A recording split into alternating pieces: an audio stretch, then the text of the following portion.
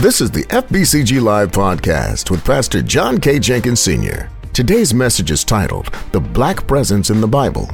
People of color are in the Bible and have contributed significantly to the history of mankind.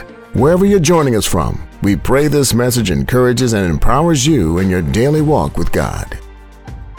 I'm going to be ministering and talking to you today. This is Black History Month. And I want to spend some time talking to you today about the black presence in the Bible. That's what this message is about today. Leading into this Black History Month, I thought it would behoove us to spend just a moment to talk about the black presence in the Bible. And the reason this is in fact an important message in the midst of this tension in our country, this racial divide in the United States of America. I don't know what it's like in other parts of the world, but I do know in the United States of America, the tension is thick and heavy. And I thought we should talk about it for just a moment. In the face of these racial tensions, I thought it would behoove us to talk about the presence of color, the people of color in the Bible. It's rarely mentioned. It pained me recently when I saw one of the fathers of the faith of the African American heritage led to tears, shedding tears, when he realized that all of the schools that he had went to, primarily all of the Anglo schools, majority schools, had not told him the complete truth about the presence of people of color in scriptures. It led him to tears. It pained me as well to know that what we have been told over history, over time, over the course of history in this nation, has not been the total truth. And I want to take a few moments and give you the total truth. And matter of fact, some of what they told us wasn't the truth at all. Some of it was just outright lies. They taught that blacks were cursed. And that's why we were black, because we got cursed. They barred blacks and whites in their institutions and in their communities from marrying or dating each other. In fact, they taught it was a sin to interracially mix. I don't know a single verse that teaches or says that. They failed to point out the presence of people of color in Scripture. The Bible has multiple places where it talks about people of color. Simon the Canaanite in Matthew 10, and the Syrophoenician woman in Mark chapter 7. Simon the Cyrene in Matthew 27. The Ethiopian eunuch in Acts chapter 8. Apollos the preacher in Acts chapter 18. Simeon the Niger and Lucius the Cyrene in Acts 13. Matter of fact, Moses' wife was a person of color. Numbers chapter 12. The children of Israel got upset and started talking about this woman of color that he had married, this Ethiopian woman that Moses took as his wife. These and other lies have been perpetrated, and unfortunately, these things still remain the true in the minds and hearts of many people. And I want to take the time to communicate to our community, in the event you don't know, that people of color are in the Bible and have contributed significantly to the history of mankind. Allow me for a moment just to backtrack and tell you the significance of people of color in the Bible. Let me start by just telling you about, I'm not going to turn there, but just jot down when you get an opportunity to read Genesis chapter 6. In Genesis chapter 6, it tells us that Noah was a man who walked with God, and that Noah and his wife had 3 sons. And in the midst of him talking about these sons, he tells us, and his wife, Noah's wife, that the earth was corrupt. And that God told Noah, because he was going to destroy the earth, told Noah to build an ark. And Noah builds the ark and takes he and his family on board the ark, along with animals. And that's what they did. In chapter 7 of Genesis, the flood came and covered the whole earth, and all human and animal life died except for Noah, his wife, their sons, their wives, and the animals that they brought on the ark. Everything else was destroyed, according to Genesis chapter 7. What is the significance of this flood, Pastor? The significance of this story is that all mankind that now fills the earth came from Noah and his family. Now that's an important deal. And let me just point this out to you real quick, because I'm not going to preach to you long today, but I just want to drive home this very significant point. Genesis chapter 9. Go to Genesis chapter 9 and look at, I want to start at verse 1. It says, now this is, the flood has come. Mankind has been destroyed. All the animals on the planet had been destroyed. When you read about the flood, it covered the mountains, it covered the planet. And when we get to chapter 9, the floods have subsided. And chapter 9, it says this, verse 1, chapter 9, Genesis verse 1. So God blessed Noah and his sons and said to them, be fruitful and multiply and fill the earth. That's what God told Noah and his sons. Tell his sons and their wives, multiply, be fruitful, and fill the earth. Slide down to verse 18. Look at verse 18 and 19. Here's what it says.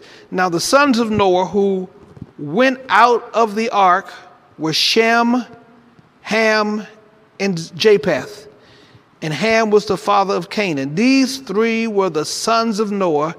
And from these, verse 19, and from these the whole earth was populated. Now I need you to get this down, because the Bible is telling us and giving us an important insight. If we in fact embrace and accept that the Bible is true, and I believe the Bible, I put my total confidence and trust in the teaching of the scriptures. If in fact this is true, it unveils to us a very significant truth. Noah and his sons are the persons to whom all the rest of the planet has been populated. Okay, Pastor, what's significant about that? Here is what I'm getting ready to tell you. When you look up the name Shem, look at this, verse 18. Those who were in the ark, who came out of the ark, were Shem, Ham, and Japheth, along with Noah and his wife, and these sons, their wives. It says Shem means dusty or olive colored. That's what his name means. When he was born, what they do that's different, what they do back in the Bible days that's different than what we do today, they named their children based on something. They didn't just reach out into nowhere and grab a name like people do today. They looked at the nature, they looked at the personality, they looked at something about that child and named and gave that child's name meaning. And when they looked at Shem, they said he's a little dusty, he's a little olive colored. And history tells us that this Shem is the father, and from him grew the Middle East. The Arabics, the Jews, came from Shem. Then it says the second son was Ham, which means dark or black. The continent of Africa was populated by Ham's descendants, the people of color. And then Japheth means bright or fair, light-skinned, Europeans or Caucasians. The whole world has been populated by virtue of these three sons. Now here's what this tells me. Two of these three kids of Noah and his wife had color, which tells me that Noah or his wife had some color in them. I wish I got a few amens right here today. And I'm what has pained me and brings me to tears, that the religious organizations of history in the United States have omitted that truth and have not presented that information. Has not declared it. It's problematic. It's painful. It's disgusting that they hid it from us. They didn't tell us about it. They didn't preach it. They didn't teach it. And so many, and as a matter of fact, they sought to even try to tell us that some of them tried to tell us that Ham was cursed, and that's why he became black. No. Noah was born black. Ham was born black. They tried to tell us Ham was cursed. Let me get this straight. I'm getting so twisted up here. I'm so excited about saying this today that I need to take my time. Somebody holler at me, take your time, Pastor. That's what I need to do, is take my time. They tried to tell us that Ham, because of what he did with his father, was cursed. And that's why he turned black. No, he was born black. He was black before he did anything that offended his father. He was born black. You get the truth. Yes, he was a person of color. And so two of the three kids born to Noah and his wife were people of color. I think it's important, and I think it's a shame. It's tragic. It's painful, the fact that this truth has been hidden from us. And here's what I want you to know, brothers and sisters. Here's what I want you to know. While the European culture has sought to shame us, embarrass us, belittle us, and make us less than who we are, God in his word highlights a truth for us to know that we have value, we are important, we are his children, and he had us in his heart and his mind from the beginning. Amen. We are his creation. We're not the result of a curse. We're not the result of consequences of a bad decision. We were in the heart of God from the beginning. He populated the earth, and we were a part of that population. You got to know that the flood didn't come as a surprise to God. He knew what he was going to do before the planet was established. He knew that the hearts of mankind would be terrible and sad and disgusting, and that we would become wicked and evil. He knew that. And he knew that he would put Noah and his family in an ark. He knew what he was going to do. And so I want to come this morning and I want to share and declare with you today, with all that's in me today, that we are people of God, that we are so much encouraged to know that we are children of the Most High God. Now let me drive home this point with what's God's heart, because God doesn't belittle anybody. He doesn't belittle any color of people and any race of people or any culture of people. He loves us all, and he wants us to know. Let me give you three key points he wants us to know. Here's number one. He wants us, point one, to know that we are all made in God's image. We are all a part of God's family. We were made in God's image. Write that down. You were made in the image of God. You have something in you that God created you to be uniquely who you are. And it's in the image of God. Genesis chapter 1, verses 26 through 27 says this. Then God said, let us, Genesis 1, 26 and 27, let us make man in our image, according to our likeness.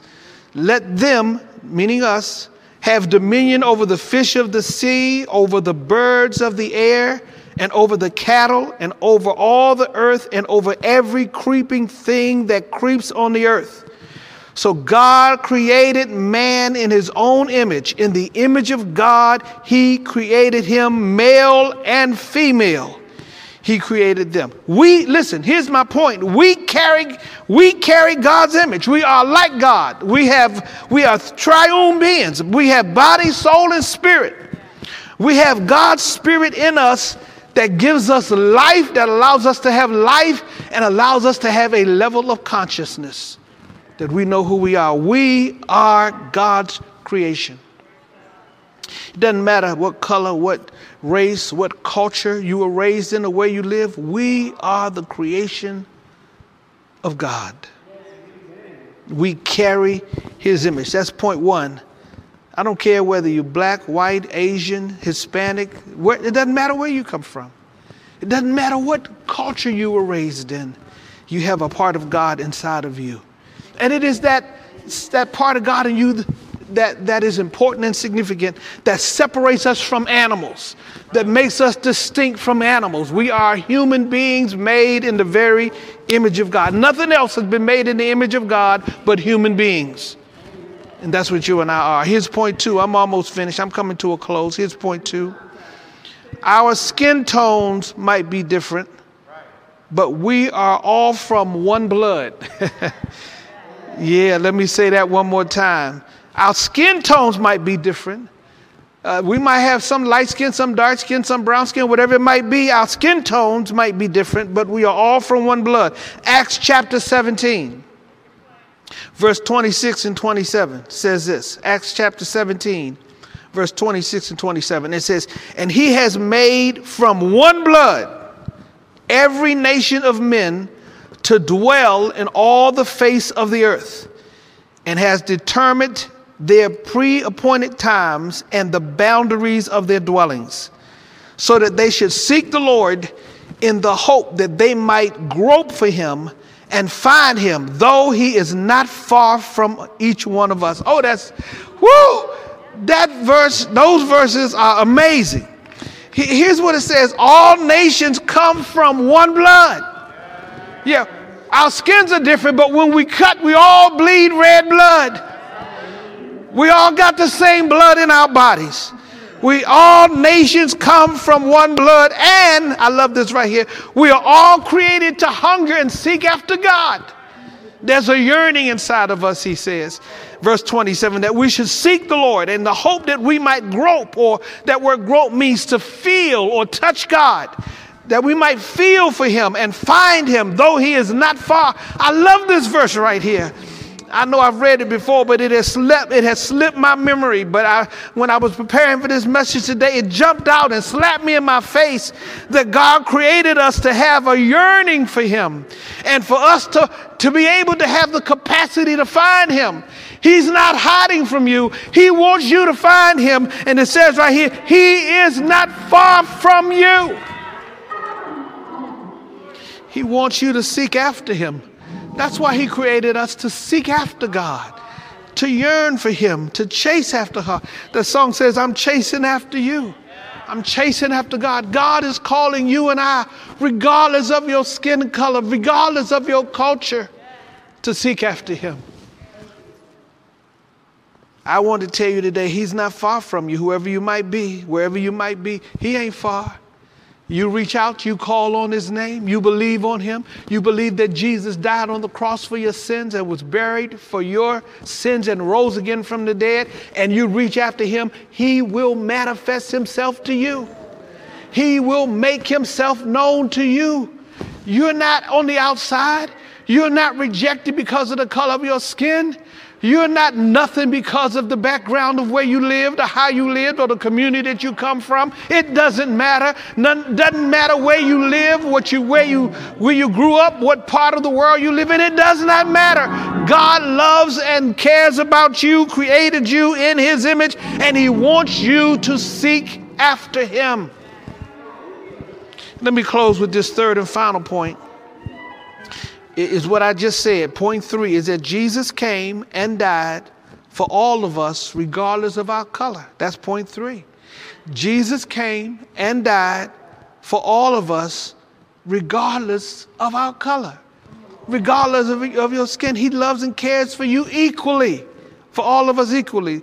Look at Galatians 3:28, and this is my final point right here. I'm gonna close on this right here, verse 3, Galatians 3:28. There is neither Jew nor Greek, there is neither slave nor free, there is neither male nor female, for you are all one in Christ Jesus. Whew. Whew, that's a shout right there. In Christ, he eliminates the barriers that man uses to separate people. God gets rid of the barriers and eliminates the barriers and destroys the barriers that mankind tries to use to eliminate or separate people. I don't even know how to declare this to you, that he came to this earth to die for everybody. That's the best way I need to say it. He cares about everybody, and that includes you. He cares about you. He knows about you. He sees you. right where you are. I know you've done some bad things. I know you've participated in some nasty behavior. I know you've said some evil words. I know you have felt some bad ways. I know you have missed the mark. We've all sinned. You're not alone by yourself. We have all sinned and fallen short of the glory of God. But I have great news to tell you today. He died so you could have life. And so that you could have it more abundantly. He came to die for you. With all of your drama and all of your shortcomings and all of your pain, he came to die for you. And I love the fact that he wants you to seek after him. I don't know where you are, but I'm chasing after him. I'm running after God. I need God. I'm nothing without him. I'm a jacked up joker without him.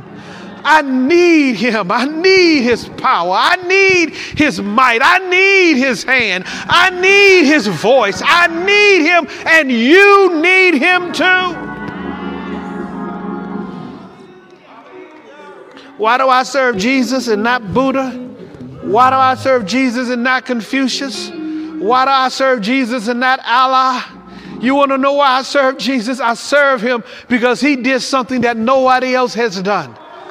He conquered death. He showed that he was God by getting up out of the grave and conquering death. He did what none of the others have done. He got up out of the grave. He defeated death, and he's alive. Jesus is alive. And he is seated at the right hand of the throne of God. And one glorious day, he is coming back again. And when he comes back, he's coming to get us and take us out of this world and take us to a place not made by the hands of man. And my assignment is to tell you, be ready.